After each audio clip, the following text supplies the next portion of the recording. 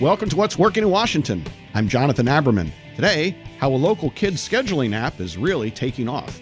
Expedia and OpenTable had just started to become ubiquitous.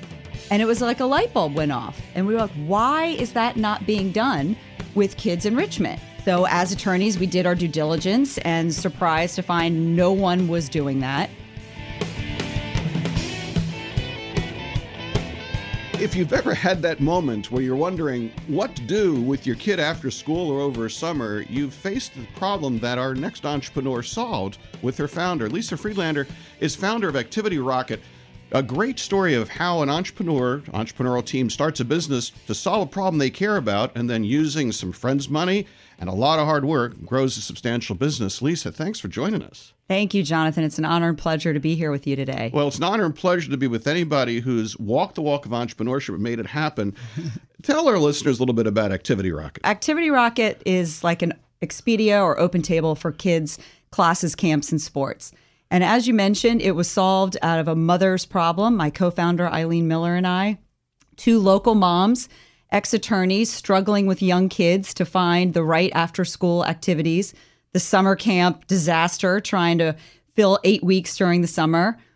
And one morning we met to discuss what was going on in our lives. And I was spending 3 hours looking for a gymnastics class on a Tuesday between 12 and 3. That's all that mattered. My daughter was 3 at the time. If I gave her a cookie, she'd follow me anywhere. And Eileen had just spent 10 minutes on Expedia, had booked an entire family vacation to New York. And this was several years ago when Expedia and OpenTable had just started to become ubiquitous. And it was like a light bulb went off. And we were like, why is that not being done with kids enrichment? So as attorneys, we did our due diligence and surprised to find no one was doing that.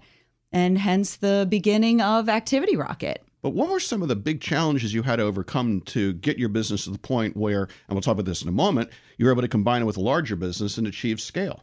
Where should we start on our list of problems?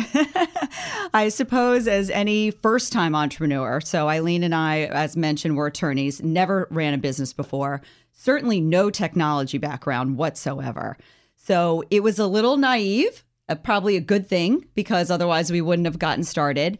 But we were so passionate about the idea of solving this issue that was so problematic for so many of our constituencies, our moms, that people that we talk to every day, dads too, don't want to leave them out. And we knew that with the rise of the internet, that everything was about to change. So how did you find the resources to grow your business? So we started small, spent a lot of time on a business plan, spent a lot of time talking to both sides of our marketplace, parents on the one side and activity vendors on the other, spent a lot of time sourcing our network here in the DC area. And really, that was one of the great surprises of the entrepreneurship journey, was realizing the network that you had and the people, how willing they were to sit down with you, give you their opinion. Sometimes lots of conflicting opinions, and that was a struggle as well. But I would say primarily the biggest difficulty was starting an online business without any previous technology experience or business experience. So there was a lot to learn. We're super scrappy, super persistent. And really, at the end of the day, we were just really passionate about the idea. And we knew that it was going to take off. Literally, Activity Rocket, I guess, no pun intended. But we knew that if we didn't do this, somebody would.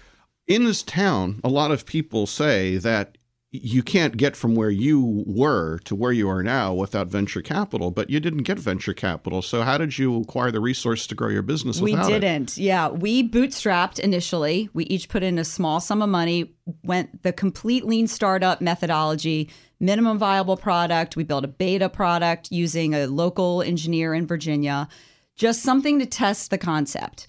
I would say within about 6 months, we knew we were really on to something.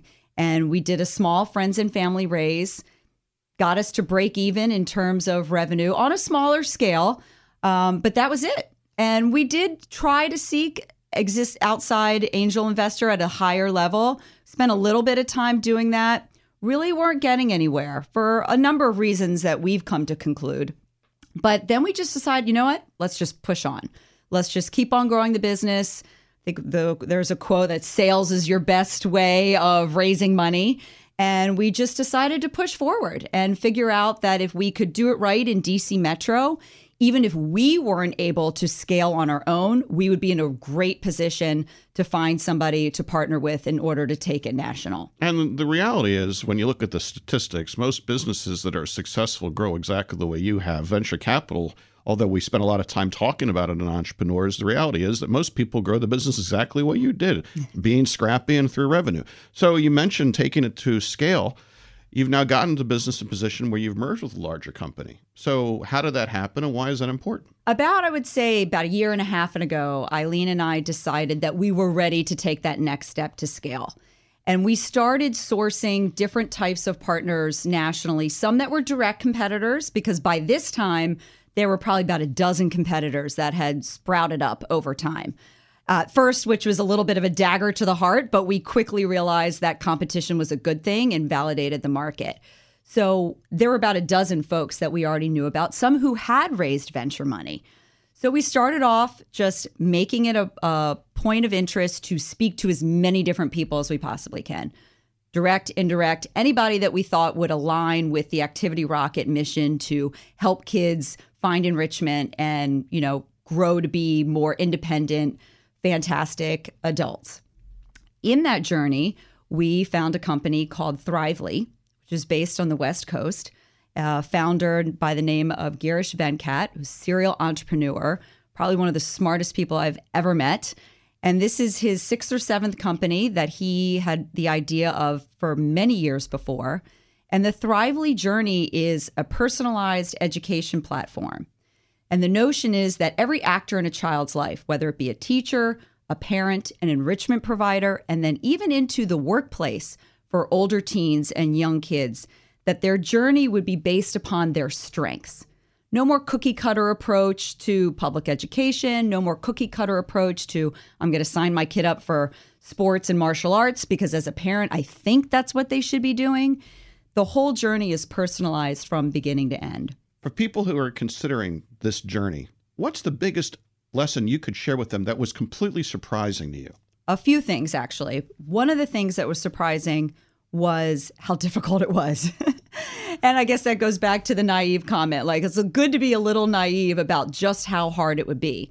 And at the time, we didn't fully understand this marketplace concept of building two sides and simultaneously one obviously having to feed off of the other.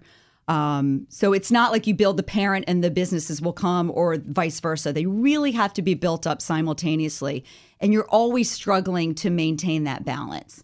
So that was something that we really weren't anticipating. Biggest personal challenge you had to overcome? Being an entrepreneur, especially a first-time entrepreneur, especially first-time female entrepreneur, there are a lot of challenges that you wouldn't necessarily feel or have to overcome in an everyday sort of typical workplace job, or certainly that I didn't have to deal with as an attorney. There are a lot of ups and downs. It's like a real roller coaster ride. And you hear that all the time, but until you actually go through it, you find that hard to believe. Thankfully, I had an incredible co-founder in Eileen. We have a great marriage. And our skill sets really aligned magnificently, which was something that we didn't necessarily know going into it.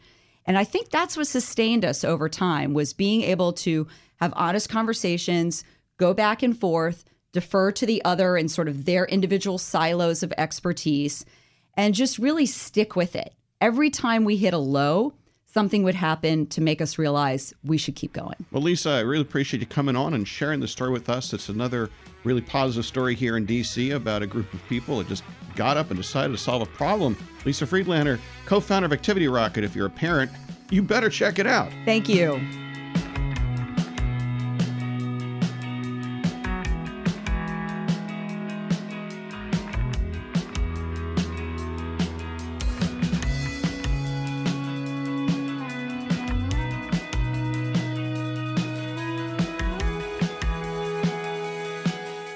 Thanks for listening to What's Working in Washington.